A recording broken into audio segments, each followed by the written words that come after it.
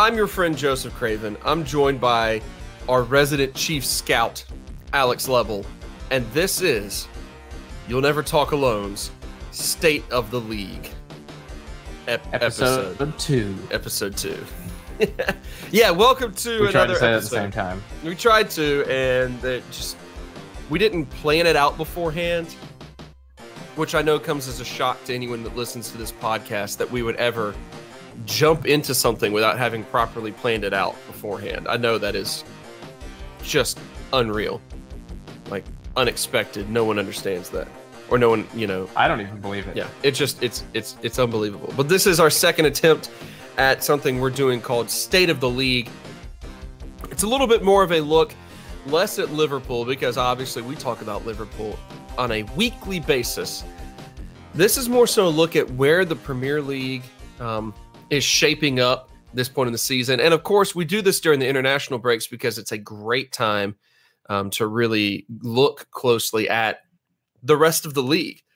We'll look at, individual opponents. We'll talk about some of the big storylines, but this is our chance to really soak in the big storylines of the entire EPL right now. And my goodness, there is no better time to try to do a State of the League episode than on the heels of one of the strangest news cycles we've seen, 24 hours really of news cycles we've seen in a while, where Tottenham has decided to release Pochettino and slap on the headline-grabbing Band-Aid known as Jose Mourinho.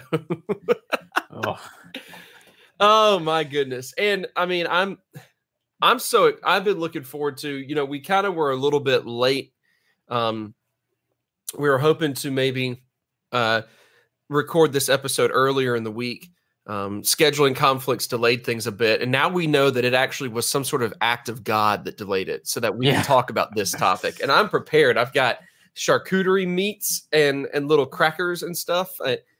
I've got a fine, tall beer in hand, because there's no way I'm talking about Jose Mourinho without drinking in the process. I don't think it's possible to do so. No, I'm ready to dive into this. Alex, first and foremost, what the F? It was Tuesday afternoon that news breaks about Poch, and it's like Tuesday evening that all of a sudden this rumor matriculates down the line. Yeah, this rumor lactates in of Mourinho being the replacement. What the F? What in the world just happened? It just sums up the sport right now so well that even someone that everyone loves, the fans, the players for the most part, even the ones that maybe had some issues with their contract this season, while they may not be playing to their best, they surely still like him. Despite all of that, despite him being wildly popular, despite not that many calls for his head when the team isn't doing that well, they hadn't won an away game since January, but they did reach a Champions League final, which is, that's the peak of Tottenham ever. They still sack him. And it just feels like that is obligatory in this day and age. Him lasting as long as he has without winning anything, when you think about it on the larger scale of where they want to be, is pretty impressive. He has been really good. He's turned them into a consistently winning team, and it's not really reflecting this season, but you can't lay that blame all on him. There's so much going on behind the scenes. He's even said it in press conferences, which is surprising that he hadn't done that really lately, taking shots at the board and taking shots at the owner and said all this stuff about he needs players and all that. He hasn't done that recently. He's just kind of put his head down and tried to make the best of it. And he still paid the price for it. So I feel bad for him. I'm very happy that he is not at Spurs anymore, but It's just surprising, but it also kind of makes sense when you look at their situation and mostly just their place in the table. See, and that's what I was going to ask you about. Obviously, the place in the table is the biggest headline when it comes to Spurs so far this year. I mean, there's a lot of surprises in this table, and we've talked a good amount about that. Like last week, we talked about how surprising it is to see Leicester in second and City in fourth, blah, blah, blah. Sheffield in fifth. I love that. But the fact that Tottenham is all the way down in 14th place right now is shocking. But I just wonder, in like the grander scheme of things, if maybe this is still to some extent a little bit of the ramifications of how poorly the team was handled after the Gareth Bale sell in 2013, where they got all of these resources in and did not spend them very well. Got a bunch of replacement players that just did not at all fill the gaps that were needed to fill. They fell off in terms of performance for a little bit. And I just wonder if maybe there's still a little bit of remnants of that hanging around. I mean, this looks like a completely different team now than it did then even. But if there's a little bit of that hanging around that they're still trying to repair, and maybe Potts just couldn't quite finish the last little repair, and that's kind of where the frustrations came from. I don't know. I just wonder, like, maybe this is slightly lingering from 6 years ago. Well, I think that is what ultimately held him back from actually winning anything, is that you're right. There were still holes in the squad from that prevented them from being a winning team, prevented them from getting over the hump, preventing them from getting to where we got to last year in the Champions League. But to that point, to that end, he made the team so successful that the results that are going on right now became unacceptable. But it's only because he was there that there was any ideas of not being an average team. He created an atmosphere of, we have really good players. He made Harry Kane a thing. He made Dele Alli a thing. He made Christian Eriksen a thing. I mean, these are players that had been talked about, the latter two more than Kane. Kane was still kind of a surprise to everyone, but he brought the promise out from these players, and they were the ones who, after the final, most of the key players said, I don't want to be here anymore. Right. And nobody bought them. They did not sell them. They wanted too much money for them. They wouldn't take, they wanted the deal on their terms, not on the players or the buying team's terms. They didn't take what they can get. So they didn't end up rebuilding, and now they're stuck with this large group of players whose contracts are almost up, and some who just don't really want to be there. Right. And he's stuck trying to manage that. And when it's not up to him entirely, he has to work with his internal board and his owner to say, well, if this is the case, this just can't be. We've reached a peak right now, but we don't want this to be the ultimate peak, and something has to be done, or else it's not going to go well. And I think something that you said that wasn't even necessarily like part of your point, but really stood out to me, is how you said they were an average team, and he was pushing them beyond being an average team.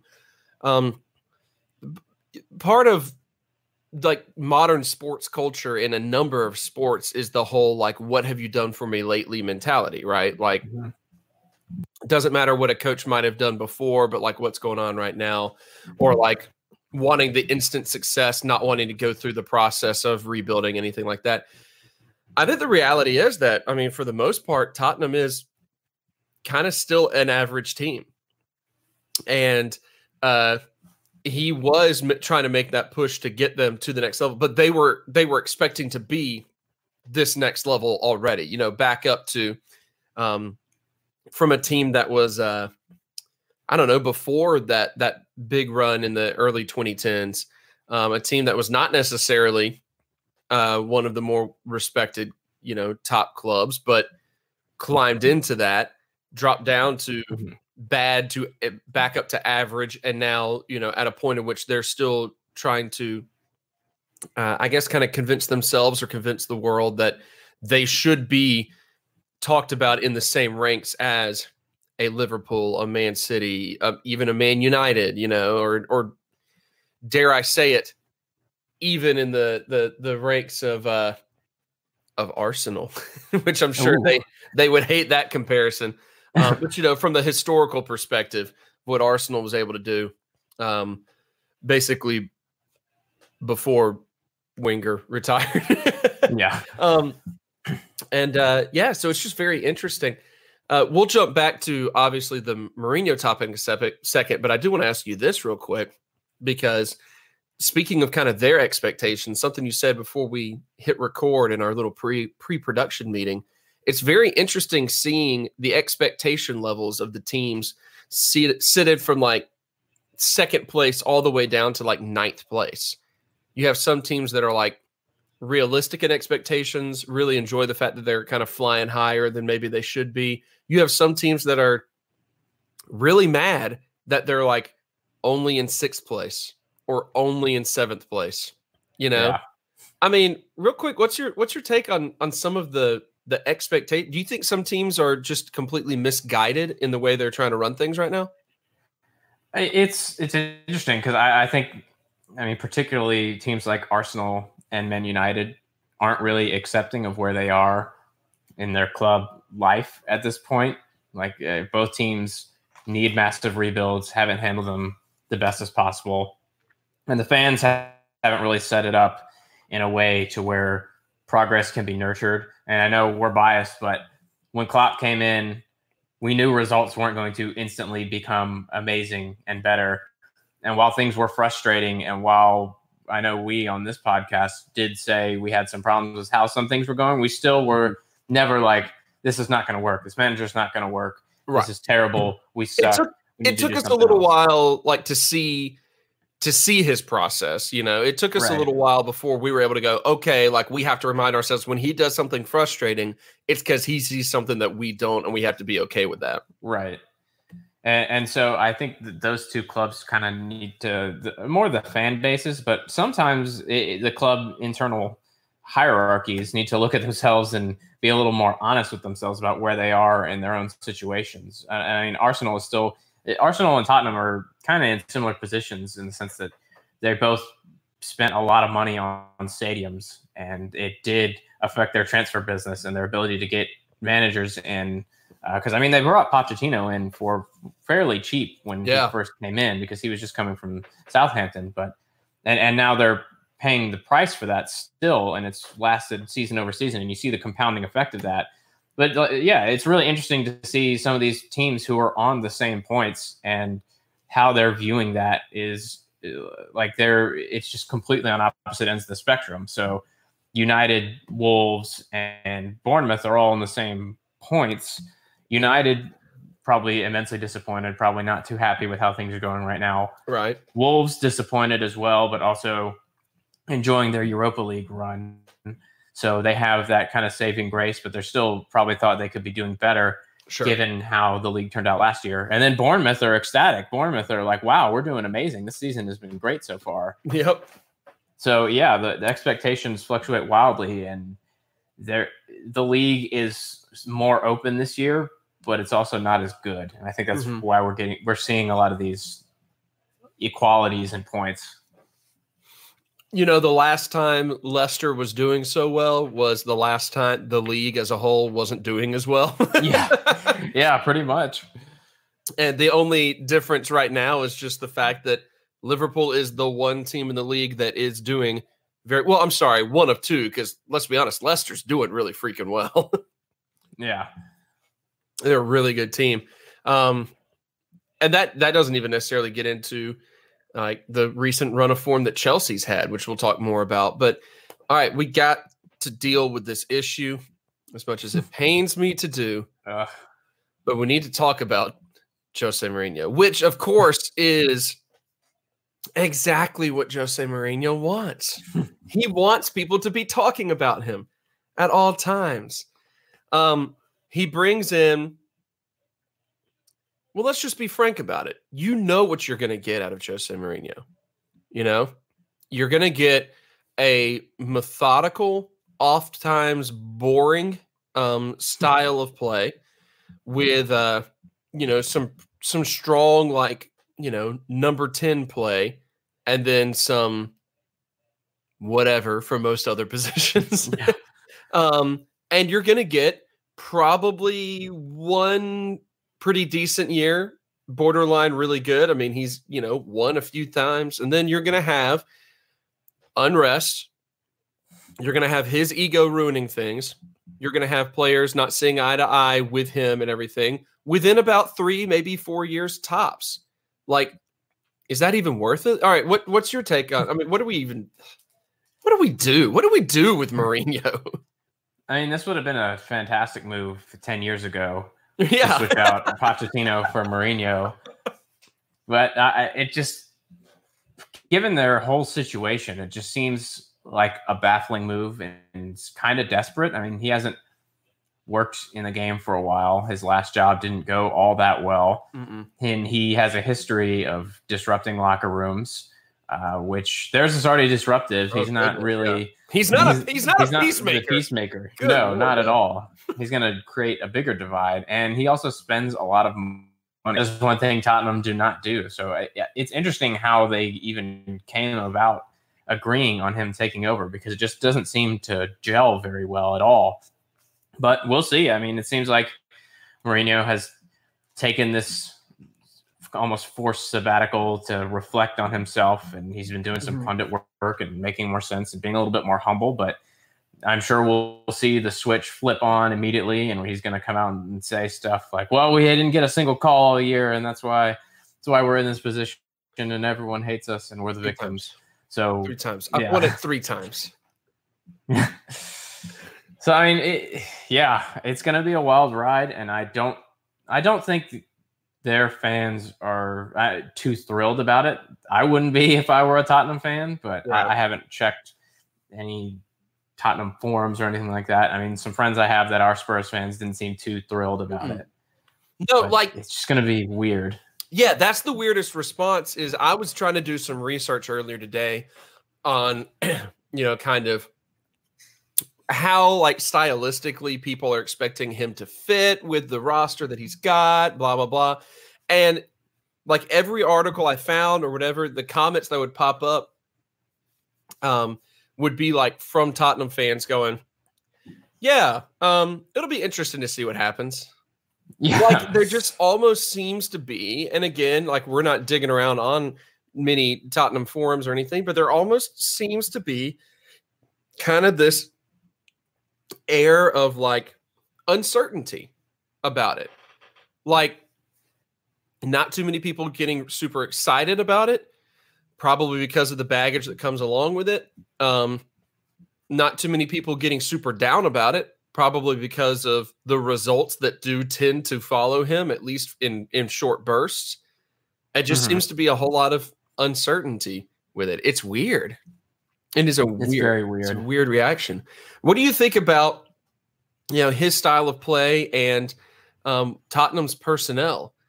I mean, it kind of seems as though maybe Harry Kane's in luck because Mourinho does tend to like a true traditional striker. But like, does this mess things up for Son, who had been just on fire lately? Like, is this going to soothe things over with Eriksen? Because maybe he'll play more of like a, number 10 role or something with Mourinho. I don't know. Like, what's your take on their personnel issues? Yeah, I've been thinking a lot about how I imagine their players feeling, because there was a time when players would love to play for Jose Mourinho. Right. But that time has very much come and gone, and I can't imagine those players who maybe partially considered re-signing a contract if nothing was going to go their way are feeling about having a guy who is very much an old school motivator. Right. I mean, and thinking of someone. Can we go ahead and just put on record that how painful it's been today to have to be thinking a lot about this? You just said, yeah, I've been thinking a lot about it. I was sitting down at lunch today with my phone open, just looking at articles on the issue, like trying to read about it and all that. I had a coworker come to me like, "You reading?" And I'm like, "Yeah." They're like, "Oh, you must love what you're doing." I was like, "Yeah, it's wonderful." Sorry, that's great. Yeah, so good, so good. It will work in Mourinho's favor that Pochettino had instilled a pretty solid work ethic in these players. They run a lot. They're used to pressing. They will do the defensive work. It'll be interesting to see how he handles Harry Kane, because Harry Kane is someone who very much likes to roam around the field and do a lot. And I mean, historically, if you look at his best teams, Mourinho's best center forwards haven't been that type of forward. He's had a lot of people sacrifice themselves to do the work that forward like Harry Kane would do himself and just leave him up there for scoring. So I don't know if he's going to drop Kane into that attacking mid role to help him just do all that work and let someone else run up top, or is he going to force Kane to stay up and make one of Eriksen, Ali, or Son do all the defensive covering? The tools could be there for him to do his style well, which isn't good for viewers because it won't be very fun to watch. Nope. It won't be his older style where at times it kind of was fun to watch. It had been done before where he was a good coach, and now it's like the simplest version of what had been serving him so well, and it wasn't entertaining at all, and it didn't really work for him either. So his biggest task is going to be to getting these people and players organized around something, because he does have a lot of holes. There are some weaknesses, and they've had a lot of injuries. They've been stuck with Serge Aurier at right back, and nobody wanted that, not even Serge Aurier. So he's got a lot to deal with. But there's a chance it might not be really bad, but there's a lot of factors going in the camp of this isn't going to go well. I'm looking up some quick Jose quotes, which is great. Back in 2014, when he said something about, he goes, "My conscience is, for example, to say to you that I think Baker, Brown, Solanke, if in a few years they are not national team players, I should blame myself. They're part of a process. The club started without me. Now we have players who will be Chelsea players. And when they become Chelsea players, they will become England players, almost for sure." And then 5.5 years later, he says, "There's not one manager in the world that doesn't like to play young players to help young players to develop. Not one. The problem is sometimes you get into clubs where the work that is below you is not good enough to produce these players." So you got to love when he's already just like throwing blame elsewhere. You know, it's starting off well. Oh, yeah. Starting off well. It'll be weird. You know, it's always weird to have a guy whose press conferences are more entertaining than his matches. Yeah.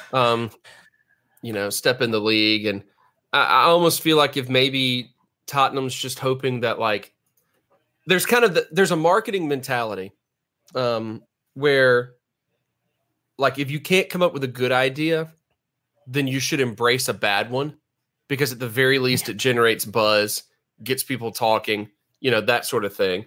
And I wonder if Tottenham has some sort of weird misguided belief that that's what they should be doing. Like, they can't come up with a good idea, so maybe they're just fully embracing the one that's at least going to get them a whole lot of attention turned their way.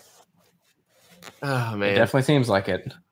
It's weird. It's weird. So let's just say, if you look down the line, do you see this working at all in, like, the short term for the rest of the season, maybe with Tottenham?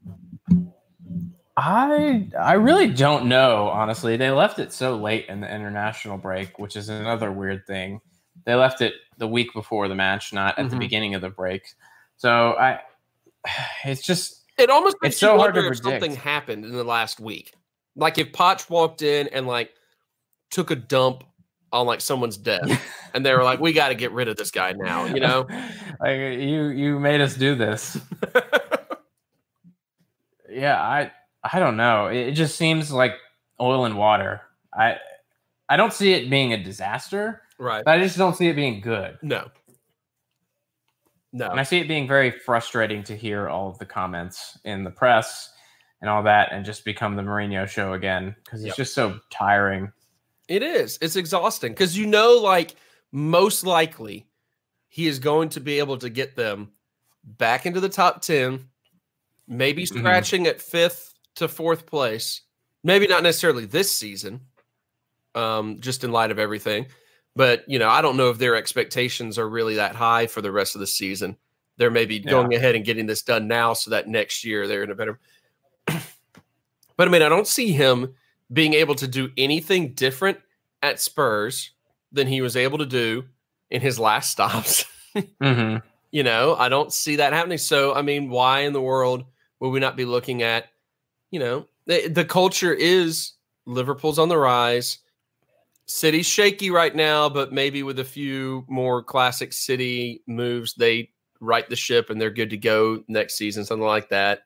You know, maybe United gels some.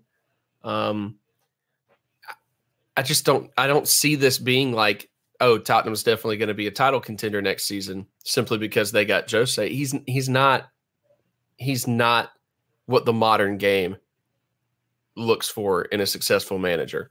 Yeah. Which is weird to say, just a few years removed from when he was a highly successful manager. But, that's just not the direction the game changes very quickly these days. It just does. Yeah, absolutely. I was just thinking it's a testament to how quickly everything is changing in the sport, that he just seems like a relic of a bygone era now. 5 years after when did he win the title at Chelsea? I mean, it was. I think it was 5 years ago. 2014-15. My goodness. That's wild. Because then you had the Leicester year right after that. Mm-hmm. Chelsea won in 16-17.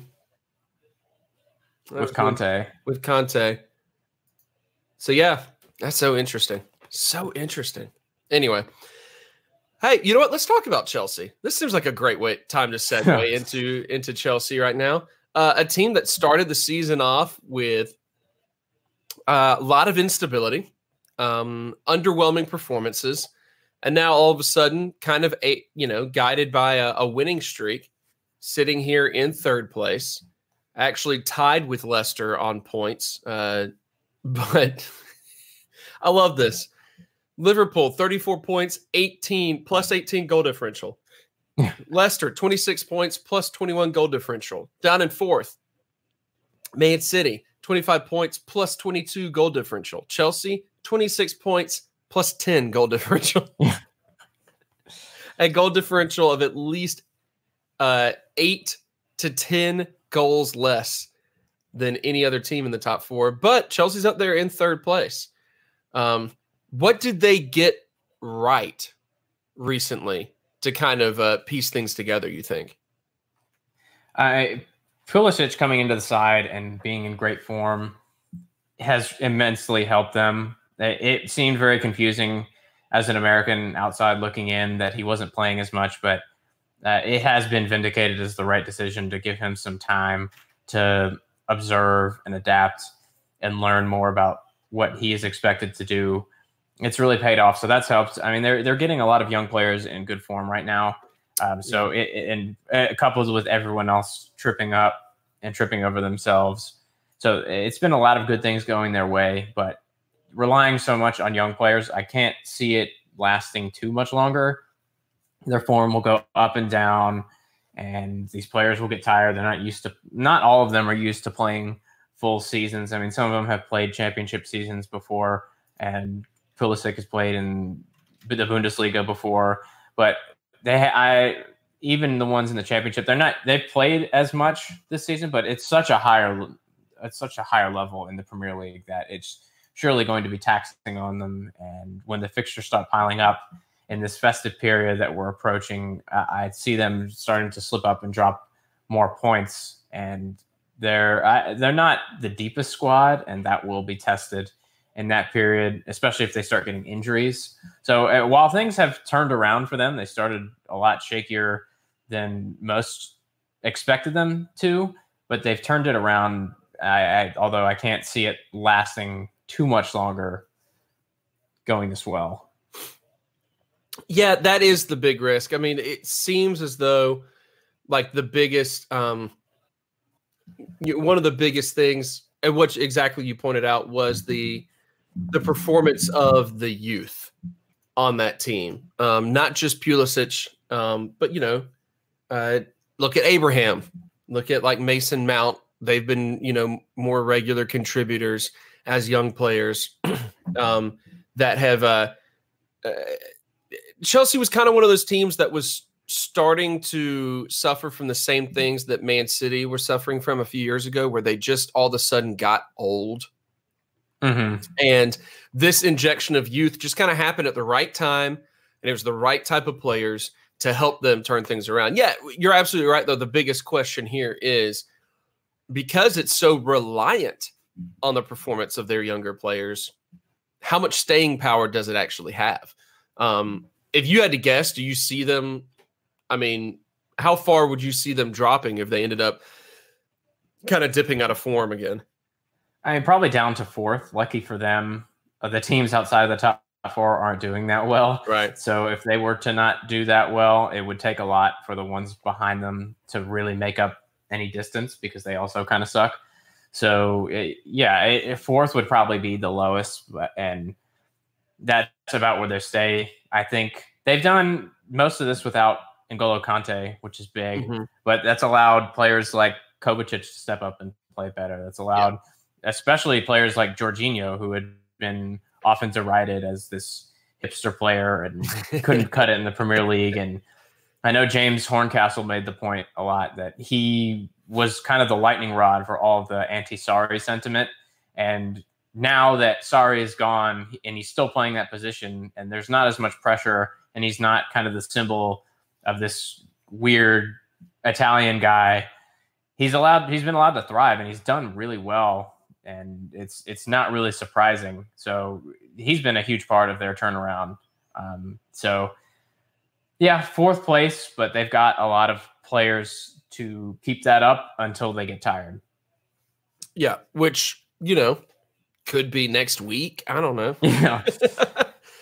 You have so much, when you rely on younger guys, you have so much unpredictability involved there. That's just what veterans can give you, is consistency. A completely inconsistent team, but a team that's been doing pretty well regardless, is Sheffield somehow in fifth place. Tied right now with Arsenal, only a point above United, Wolves, and Bournemouth. And then, heck, even 2 points. Anywhere between 5th to 15th is a whopping 3 points apart from each other. That is wild. It's so wild.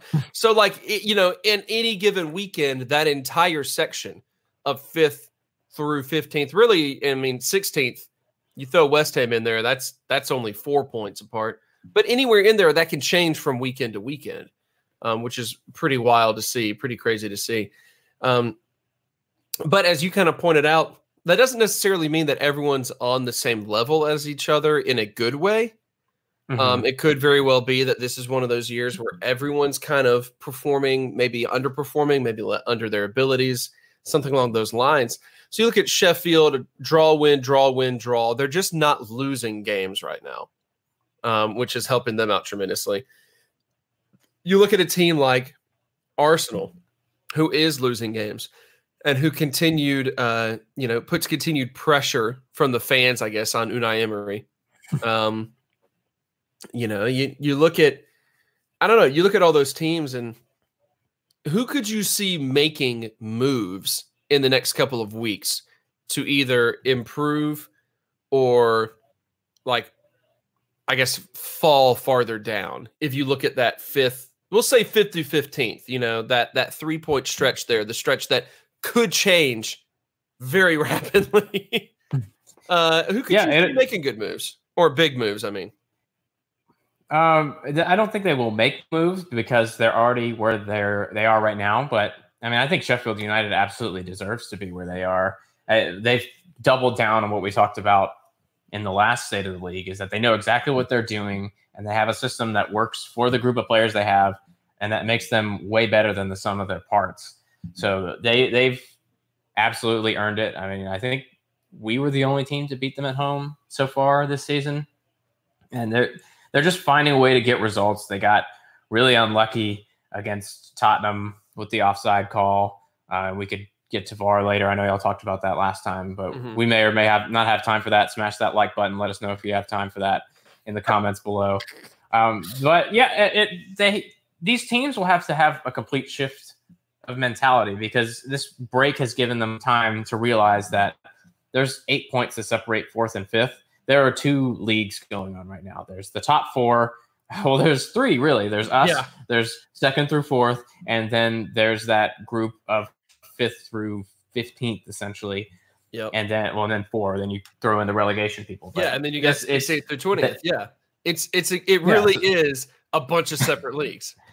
Yeah, and they will realize now they're playing a different ball game. They're competing against a lot of teams that they may not have thought they were competing with at the beginning of the season, and they're not competing anymore with teams they thought they might have been competing with.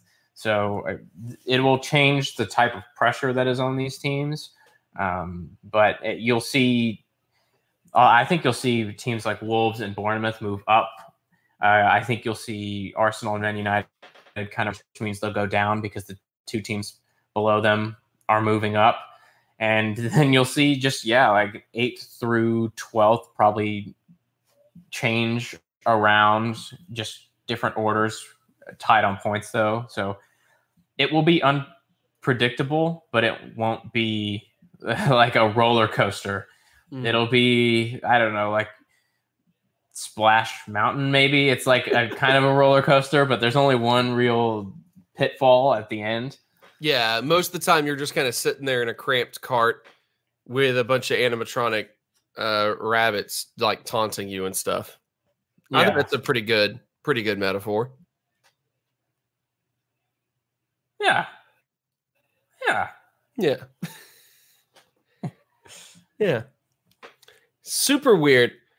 So who would you think is like looking at all across the league? Who's maybe the biggest headline in your perspective, at least?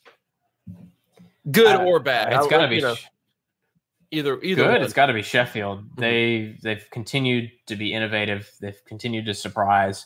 They have no business being in 5th with the money that the league has spent, but it's great to see them up there. They were a really frustrating opponent. They may not be the most exciting. They're certainly interesting. They might not be the most exciting to watch, as I've watched more and more of them over the course of the season because they've been getting on TV more. But they have to be talked about. They have to be praised. Everyone involved.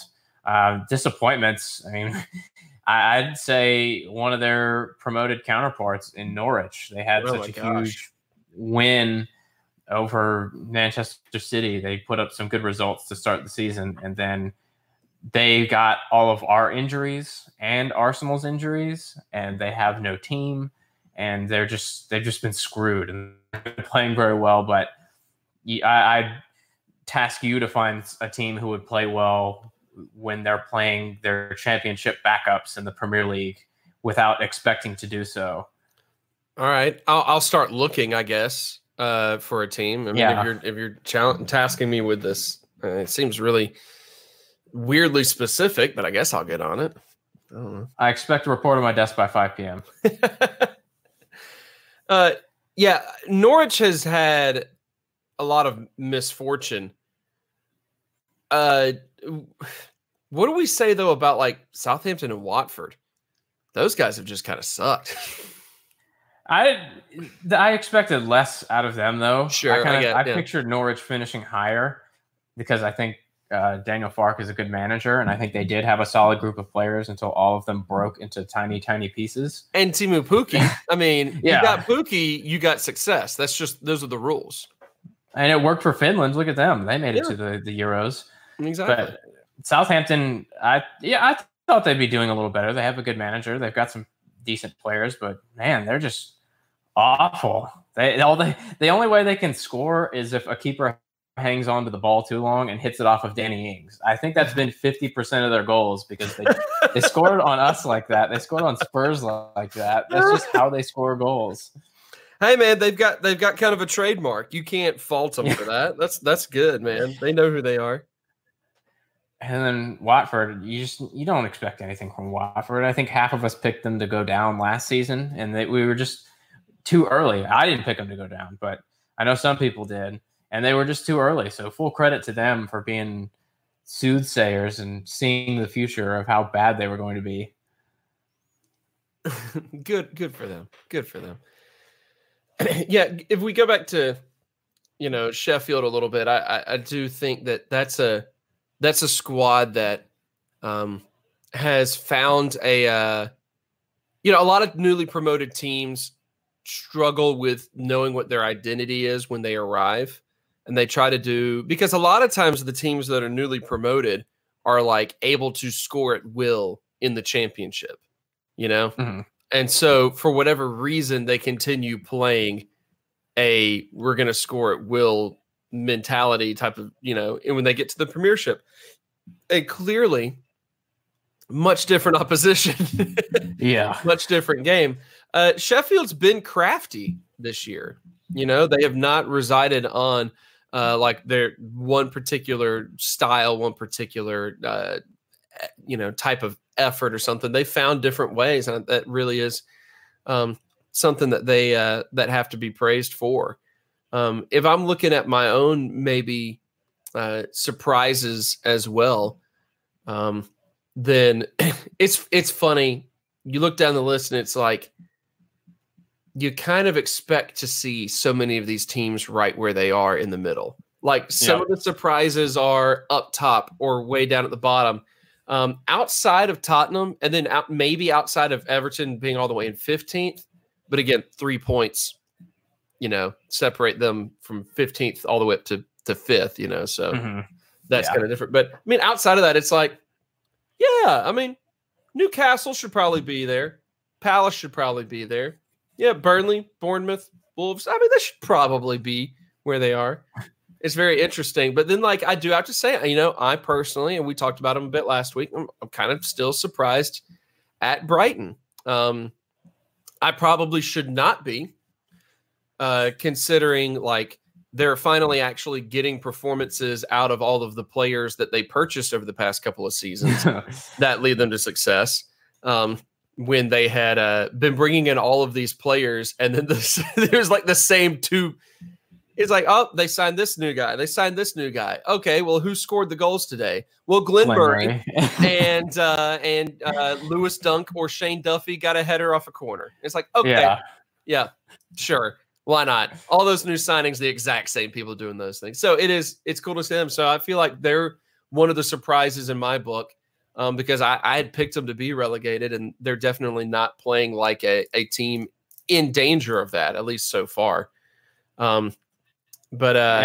actually say Newcastle is a surprise for me. I thought they were going to be terrible when they hired Steve Bruce and had no money and didn't really buy any players, and the ones they bought got injured immediately. Right. But where they are now, it's not great, but it's a lot higher than I thought they would be. So positive surprise for them. Also surprising for them is a negative surprise is just kind of how bad Miguel Almiron has been for them. We all knew it was coming because that was a terrible place for him to go, but it just has not worked at all. And if anyone out there watched him in MLS, I know the competition level is not anywhere close, but he was a completely class above, and it would have made more sense for him to be doing a lot better. And he probably would be doing a lot better if he was in different circumstances, but it's just been a shame to see how badly it's gone for him. Yeah, that's a great point. Another team I'm surprised by, I'm surprised that West Ham has gotten any points. Considering they're the worst team to ever exist. That one's for you, Andrew Ainsworth. That one's for you. He's the one who hooked me on the West Ham as the worst team to have ever existed bandwagon. I'm all about it. You're the captain of this ship, Andrew. Gold star. Well, I guess we got a few quick notes in closing. One that you brought up in kind of our planning, and I'm curious, to kind of hear your thoughts a little bit more. We talked a lot about VAR last week. Because it was an integral part of Liverpool's match. But VAR on the season has been a major topic of discussion, and we haven't maybe necessarily delved deeply into it on the podcast ourselves. You're welcome. Yeah.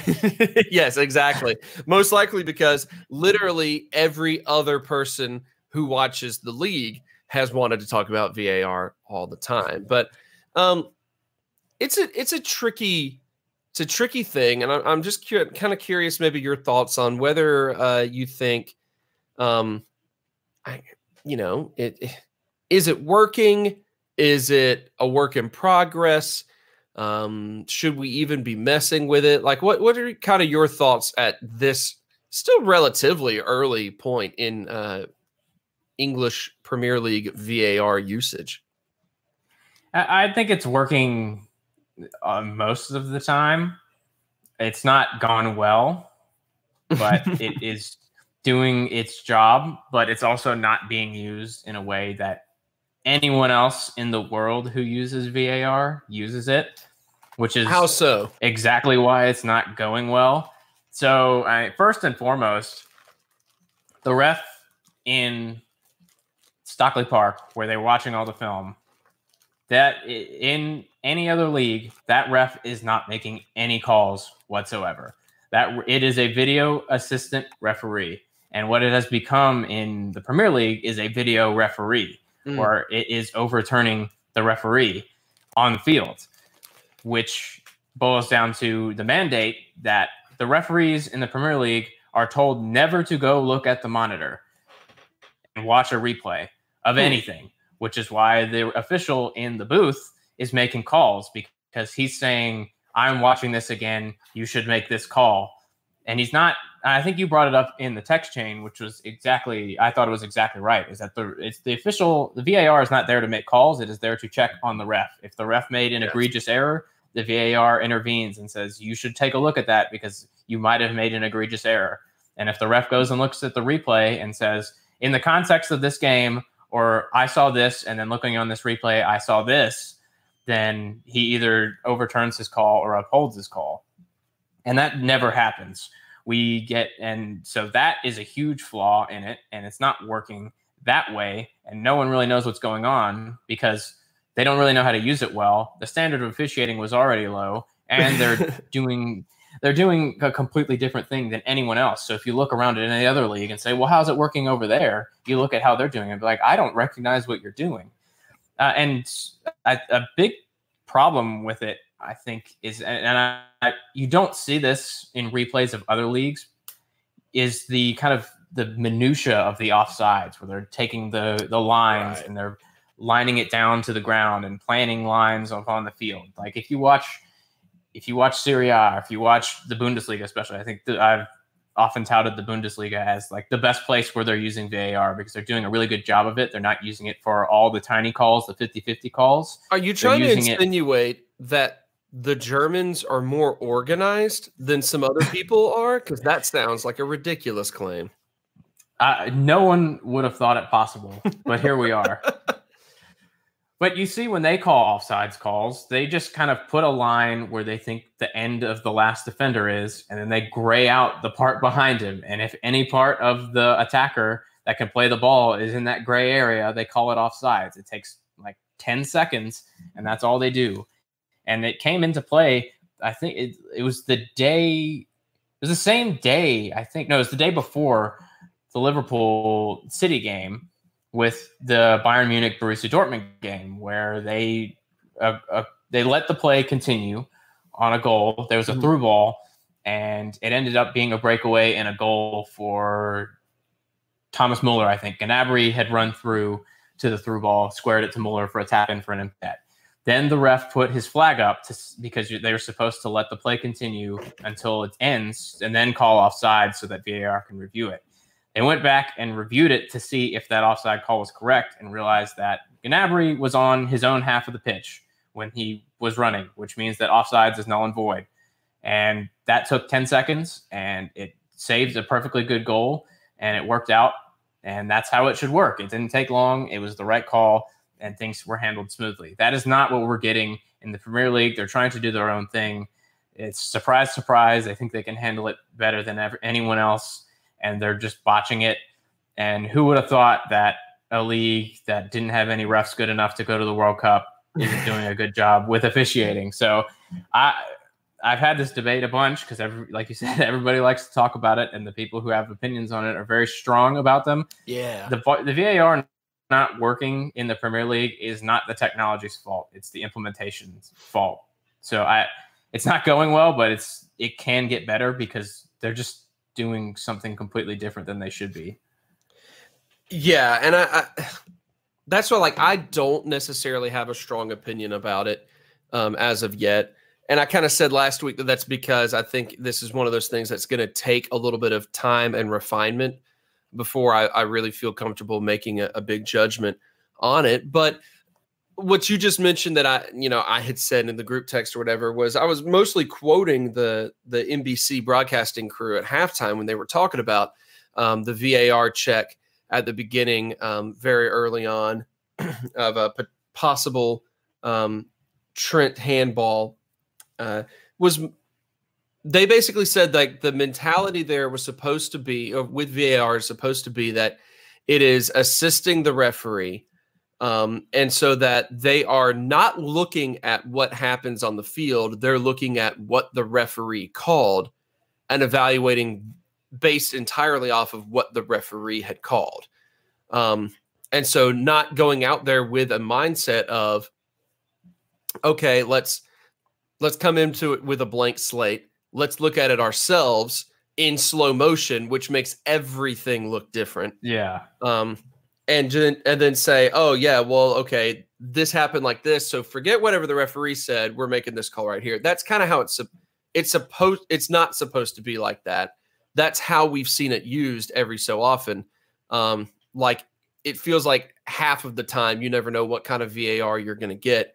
And when it's used correctly is when they go into it with a mindset of, okay, let's look at what the referee had called, and just take and evaluate whether or not, like, they made an obvious officiating error. Right. And yeah, so I think, it was not necessarily to right a wrong call. It's supposed to be, let's evaluate what the referee has done in this particular instance. And so it was a proper usage in the Liverpool match, which is so interesting. It was a proper usage on what was probably a wrong call. But and to interject one more thing before you continue, sorry, because you mentioning the NBC Sports commentators, they also said something that I thought was pretty true, is that the fact that they couldn't agree on if it was a handball or not, right, that VAR shouldn't have stepped in because it's only there for stuff that is clear and obviously wrong. Yeah, and they weren't even considering the Bernardo handball in that instance. They were just looking at it hitting Trent. And if you couldn't decide unanimously that was a wrong call, then VAR was right not to step in. And I'm pretty sure Michael Oliver basically said that, and as well as the Bernardo handball. Sorry to interrupt. No, it's all good. That's important because it shows why it was a proper usage of VAR. Maybe not a correct call all in all. Maybe not. But it was a proper usage, which is what's so interesting to me about it, in that you can use the system properly and it still not be like a flawless system. Right. There still is some sort of human element. Which is kind of what it was designed to do. It was designed to keep that human element in play and only step in when someone does something really stupid. Yep, exactly. So it's fascinating. It's fascinating. And, honestly, I try not to have, in most instances, honestly try not to keep strong opinions about a lot of things, because I find it more interesting to, like, just kind of, evaluate it as it goes and see, in these moments how it is, instead of just, like, reacting to it. So I'm really super curious what VAR at the end of the season is going to look like, even compared to the beginning of the season. Because I get the feeling it's going to be completely different. Well, there were some changes teased. I think it was in the Telegraph. They had kind of gotten access to the meeting notes of when the Premier League officials and, like, club officials met about, like, the current state of VAR and how it was going. And they had kind of a list of proposed changes that may or may not take place. And it was stuff like coaches can challenge, or you can be limited in the number of times that it's used.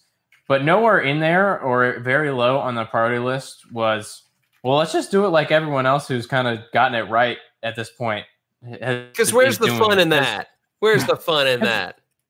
And like, don't get me wrong, it wasn't perfect when it came into these leagues, but it has gotten better over time.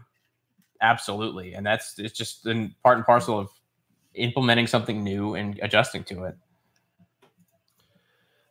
It's just gonna be interesting. But yeah, you're absolutely right. It's all still so new to us. It's kind of weird that they've done it the way they've done it, but it's still new. So there's still hopefully time and opportunity for it to change. But do you think that they went about it like their own way, partly because of how many like fans were so resistant to the idea to begin with, that maybe they thought, oh, well, let's, instead of like obviously copying the Bundesliga or something, let's try to do it in a more British way. I don't know. I'm not sure. They probably thought it was going to be better. Total speculation I just came up with off the top of my head. They probably thought they could do it better, and then didn't really know what they were getting themselves into, and then gave it to someone like Martin Atkinson. And we're like, he'll be fine. Yeah, we trust him. Yeesh. All right, let's round things out here with a quick look ahead at the upcoming Liverpool and freaking Crystal Palace matchup. Is there a matchup that you dread more on an annual basis than this one? Because I honestly don't know if I dread any matchup more than this. No, this is the worst. I hate it, especially at Selhurst Park. Right. It's just so frustrating, so annoying. Doesn't seem to matter who's in charge of Palace, who lines up on the field for Palace.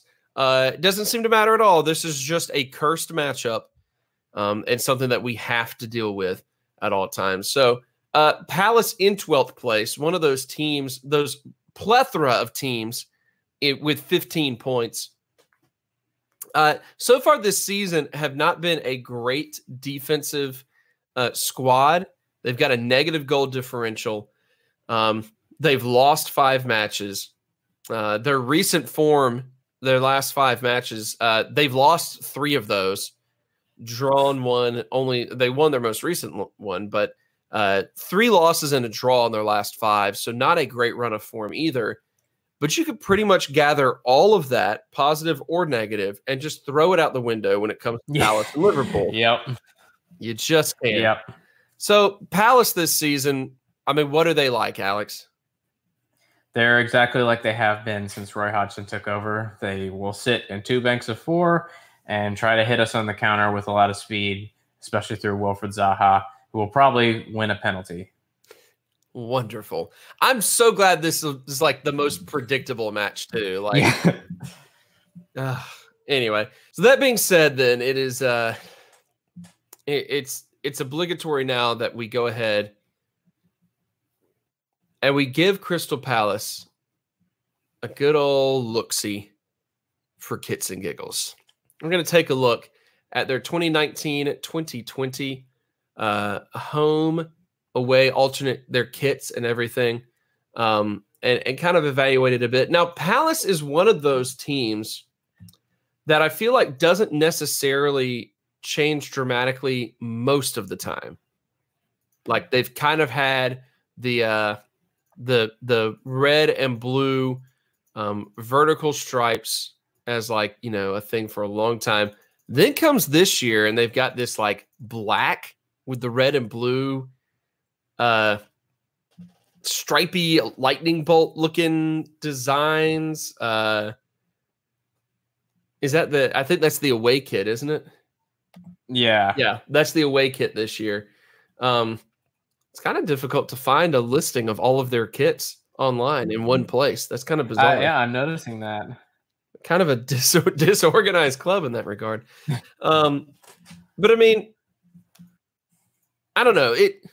First of all, let's just talk about the bright red, bright blue in English soccer is such an interesting color combination because it seems like if you are in England, you are either blue red, or you're some sort of like, what is it?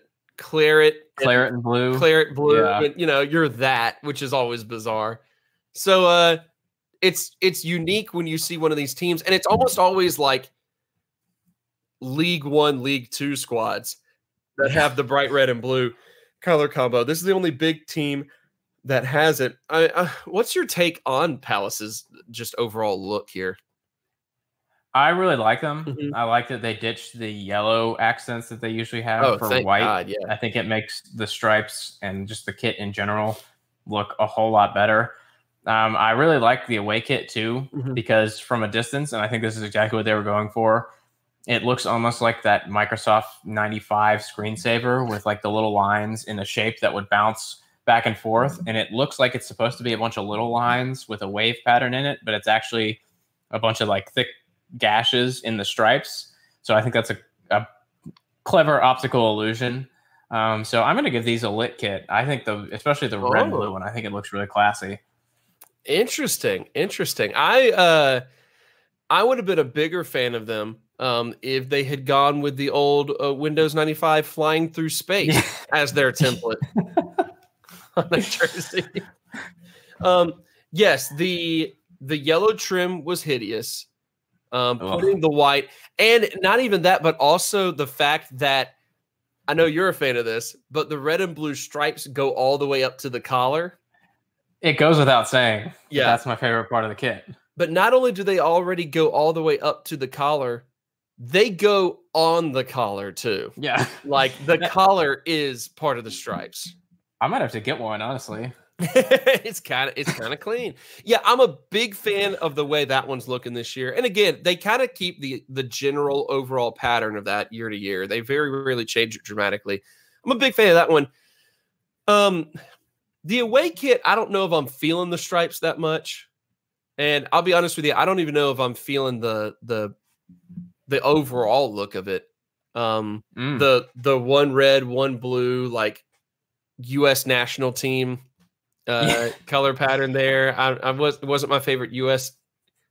jersey. It's not my favorite Palace kit either. But I also was thinking about this today. I'm starting to think that maybe my love of black kits is starting to fade. What?